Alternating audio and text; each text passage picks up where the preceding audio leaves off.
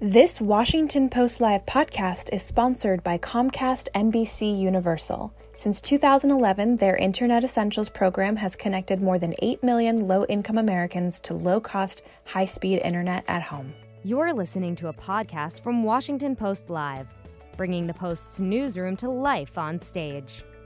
With the closure of K-12 schools, remote learning, and calls for social distance, millions of American students are learning, living, and playing almost exclusively online. Yet there remain critical hurdles to access and adoption of internet solutions for many American households. In this segment, Representative Donna Shalala and Representative Cathy McMorris Rodgers join the Washington Post to discuss the digital divide. Good morning. I'm Eugene Scott, a political reporter with the Washington Post, and welcome to Washington Post Live. This morning, we're discussing Confronting America's Digital Divide. We're going to have a conversation with two phenomenal congresswomen discussing the digital gap during a global pandemic between many of the haves and have-nots in our country's education system. My first guests are two leading congresswomen on this issue, Cathy McMorris Rodgers from the state of Washington and Donna Shalala from Florida. Good morning. Good morning. Good morning. First, can we actually define what the digital divide is? Many people hear that term but have no idea what that means. If you could share first, McMorris Rodgers, how you define that phrase. Sure. And thank you for highlighting this. I believe that closing the digital divide must be a top priority. I come from a district in Eastern Washington that is centered around the city of Spokane.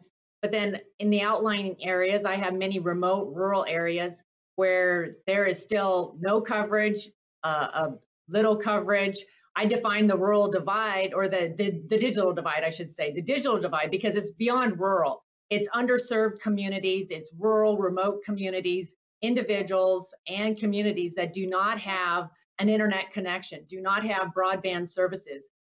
Some areas are still dependent upon dial-up.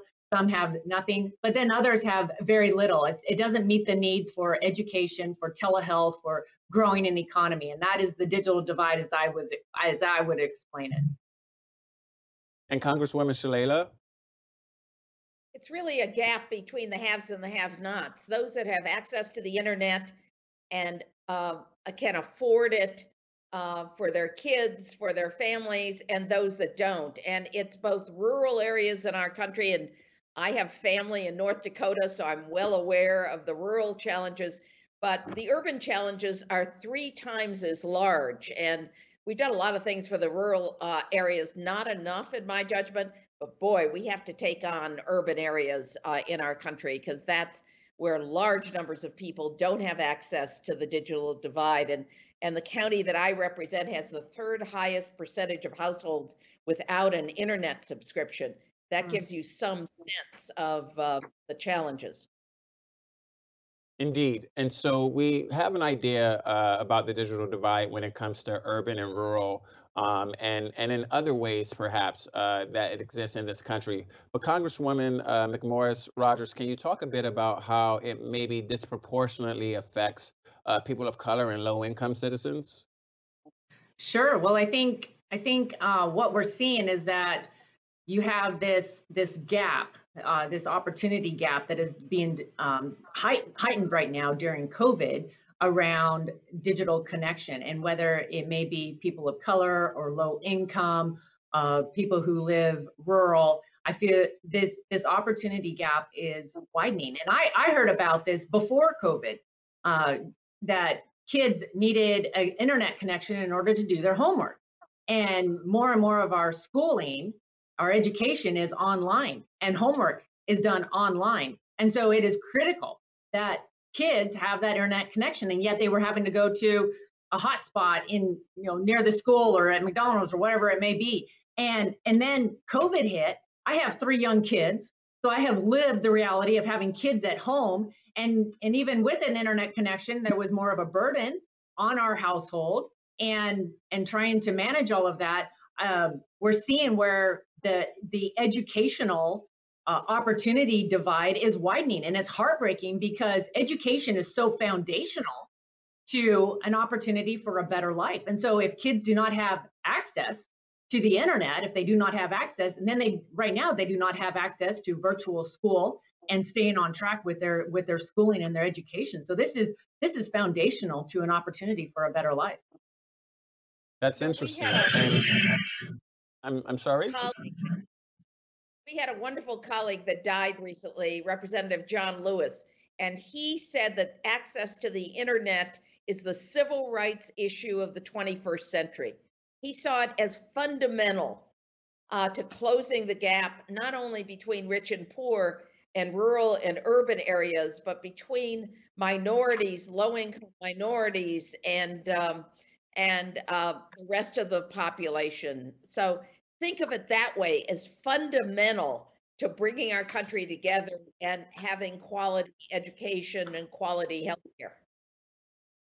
Congresswoman Shalala, can you speak to how that divide also exists in higher education? We know that before you were in Congress, you were president of a couple of colleges, and so we know that this is not something that is unique to K through 12. Yeah, everybody thinks that free tuition solves the problem of higher education for low-income students.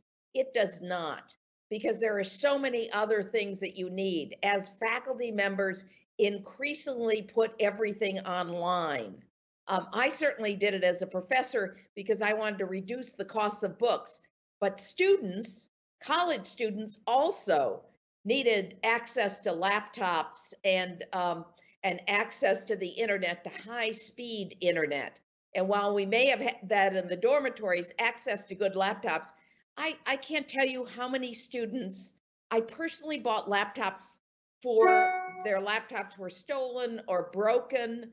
They couldn't finish their homework. And, I personally went and got them laptops. And all the universities I was at kept a storage bin of them because they wanted to make sure that every student had all of the things that they needed to have a good education. So we have to think about not only access to schooling, but what students need to be successful there. And clearly, access to the internet and to the equipment to hook up to the internet is critical. And by the way, this is so bipartisan. Mm-hmm. It is. Congresswoman McMorris Rodgers, another thing to think about here is the FCC. We know that you have been critical of the FCC for not meeting the broadband needs of rural communities. Is there anything that can be done to fix that? Yes, yes. I'm really encouraged that just this year we passed bipartisan legislation in the House, signed by the president in March, that will update our maps. And as Donna just said, this is a bipartisan issue. There is a recognition that this is so important to our country, to America, to our future. Closing the digital divide is it may be our number one priority, because it impacts education, it impacts students, healthcare, telehealth, our economy and economic future. But the legislation that we passed will update the maps. So we have been spending billions of dollars through the FCC and through USDA rural development. And these maps were used to determine the priority areas for funding, where the greatest needs were, whether it was in Donna's area that may be more urban or in rural remote areas. And yet the maps were not accurate. So in my district, the largest city is Spokane. The map showed 100% of Spokane County covered. You go 15, 20 miles south of Spokane, they have nothing. They do not have a wireless connection. They do not have broadband. They have nothing. You go north and it showed 97% of Ferry County. Ferry County is it's more accurate that it's 3% covered, just the opposite. And so updating these maps is an important first step, because the federal government has been making a big investment, but we need to make sure that it is smart and that it is strategic. So I think this legislation was an important step in the right direction, and really pleased that we were able to come together and get it done. And the FCC, to give them some credit, they recently did the health care support program for rural hospitals. We need to do a lot more for individuals. And, Cathy, there's a lot of money in the E-rate program. and $2 billion, I think, sitting over there at the FCC, and we ought to be using it to get to individuals. What we're talking about now is not institutions, but individuals, and getting it to individual families so the kids have access. That's an important point. We really had focused on making sure, like the money that we put into fiber, we were laying it to the institutions, so hospitals and schools and libraries.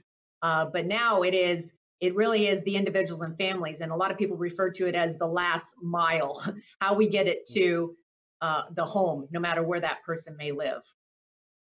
And if you think about it as a fundamental right, the way John Lewis did, and you know that the whole country is for it, this has to be one of our priorities. We've got to make sure it's a way of closing gaps, these disparities that we keep talking about. So I couldn't be more enthusiastic about this as a strategy to close so many of our educational gaps. Not all of them, but if you don't have access, and a lot of this is affordability. All the studies show that it's affordability issue, not just infrastructure, but really an affordability issue. And Representative Clyburn had a bill, and we put it in the with the HEROES Act.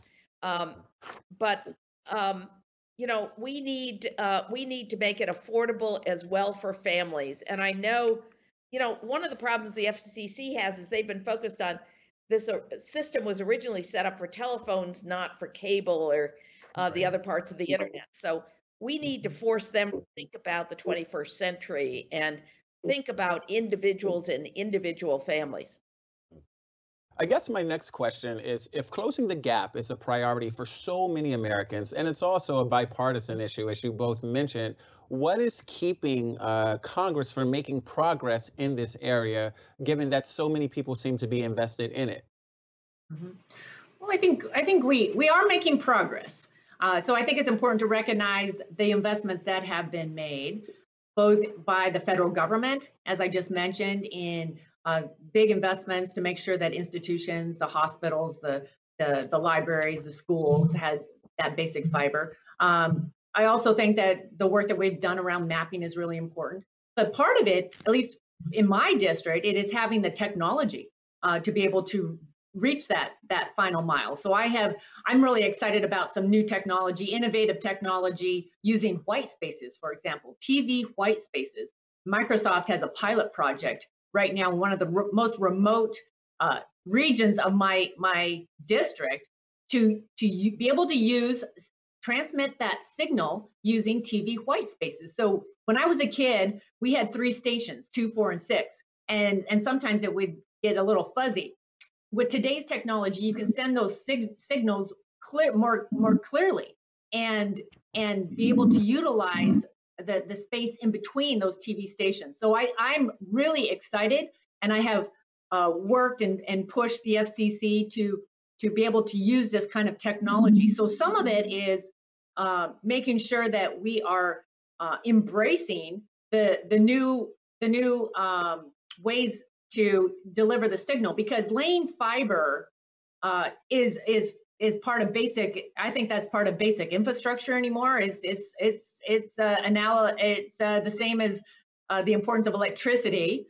I believe that fiber is so important, but there are regions I know in my district where laying fiber today is cost prohibitive, and so this new technology will help in ways that we also need to be exploring. Comcast has a program.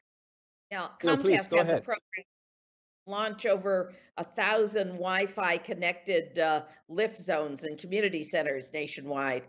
And the Miami Heat here is the first South Florida organization to join this effort. The service is free for some eligible low-income households, and others can pay as low as $9.95 a month. So we need more of that to help, and we need to cover the country. This is doable in the next year or so. We just have to make sure that everybody sees the connection between this and what we're going through in terms of the pandemic. because it really is connected. Great. As you two know, we have an election coming up in less than 5 weeks, and I would love to hear your thoughts on why you believe a certain candidate, be it President Trump or Joe Biden, is best equipped to address this issue of the digital divide. I actually think Cathy and I are the best candidates to address this. That's great, Donna. We've got to elect people from both parties who are committed and understand how central this is to closing a lot of these disparities gaps and providing opportunity in our country. I know Joe Biden is deeply committed to doing this within a short period of time, but I want to make it very clear that this has to be bipartisan. We've got to put that kind of energy behind this. Mm-hmm. And I appreciate what Donna had to say. From my perspective, this is an important part of America winning the future. And we just passed out of the Energy and Commerce Committee a package of bills around emerging technology. And as I think about some of these issues, these are not Republican or Democrat issues. These really are about America. And it's about America's future and making sure that everyone that is given that opportunity for a better life, that no one's left behind. And I know that my heart's broken. My son, at the end of the school year, he's in 7th grade, and we turned in all of his material for school, and school were telling us that 35% of the kids did nothing. And as I talk to schools in Eastern Washington, part of that big challenge is the internet connection. And so I think winning the race to 5G is really important. It's important to our economy. It's important to our children, that next generation. It's important to our national security. I just introduced some legislation that would do an inventory of spectrum that is currently within the federal government, so that we can get a better handle on what's available and how it's being used, so that we can be smarter about how we deploy and make sure that we are not leaving anyone behind, that we are closing this digital divide once and for all. And finally, I would also just say that I think this is a public-private, it's going to take the public sector and the private sector. And I appreciated Donna pointing out what Comcast has done. Actually, 800 companies during this pandemic signed the FCC's Keep America Connected plan for this summer and going into the fall, a commitment to step up and make sure that no one was being cut off during this pandemic. And that's the kind of all hands on deck approach that we need to have. Well, Congresswoman McMorris Rodgers and Congresswoman Shalala, I so appreciate you taking time out of your day to speak with us and share with our viewers your thoughts on this very, very important issue. Thank you for highlighting it. Good to be with you, and good to be with you too, Donna. You too, Cathy.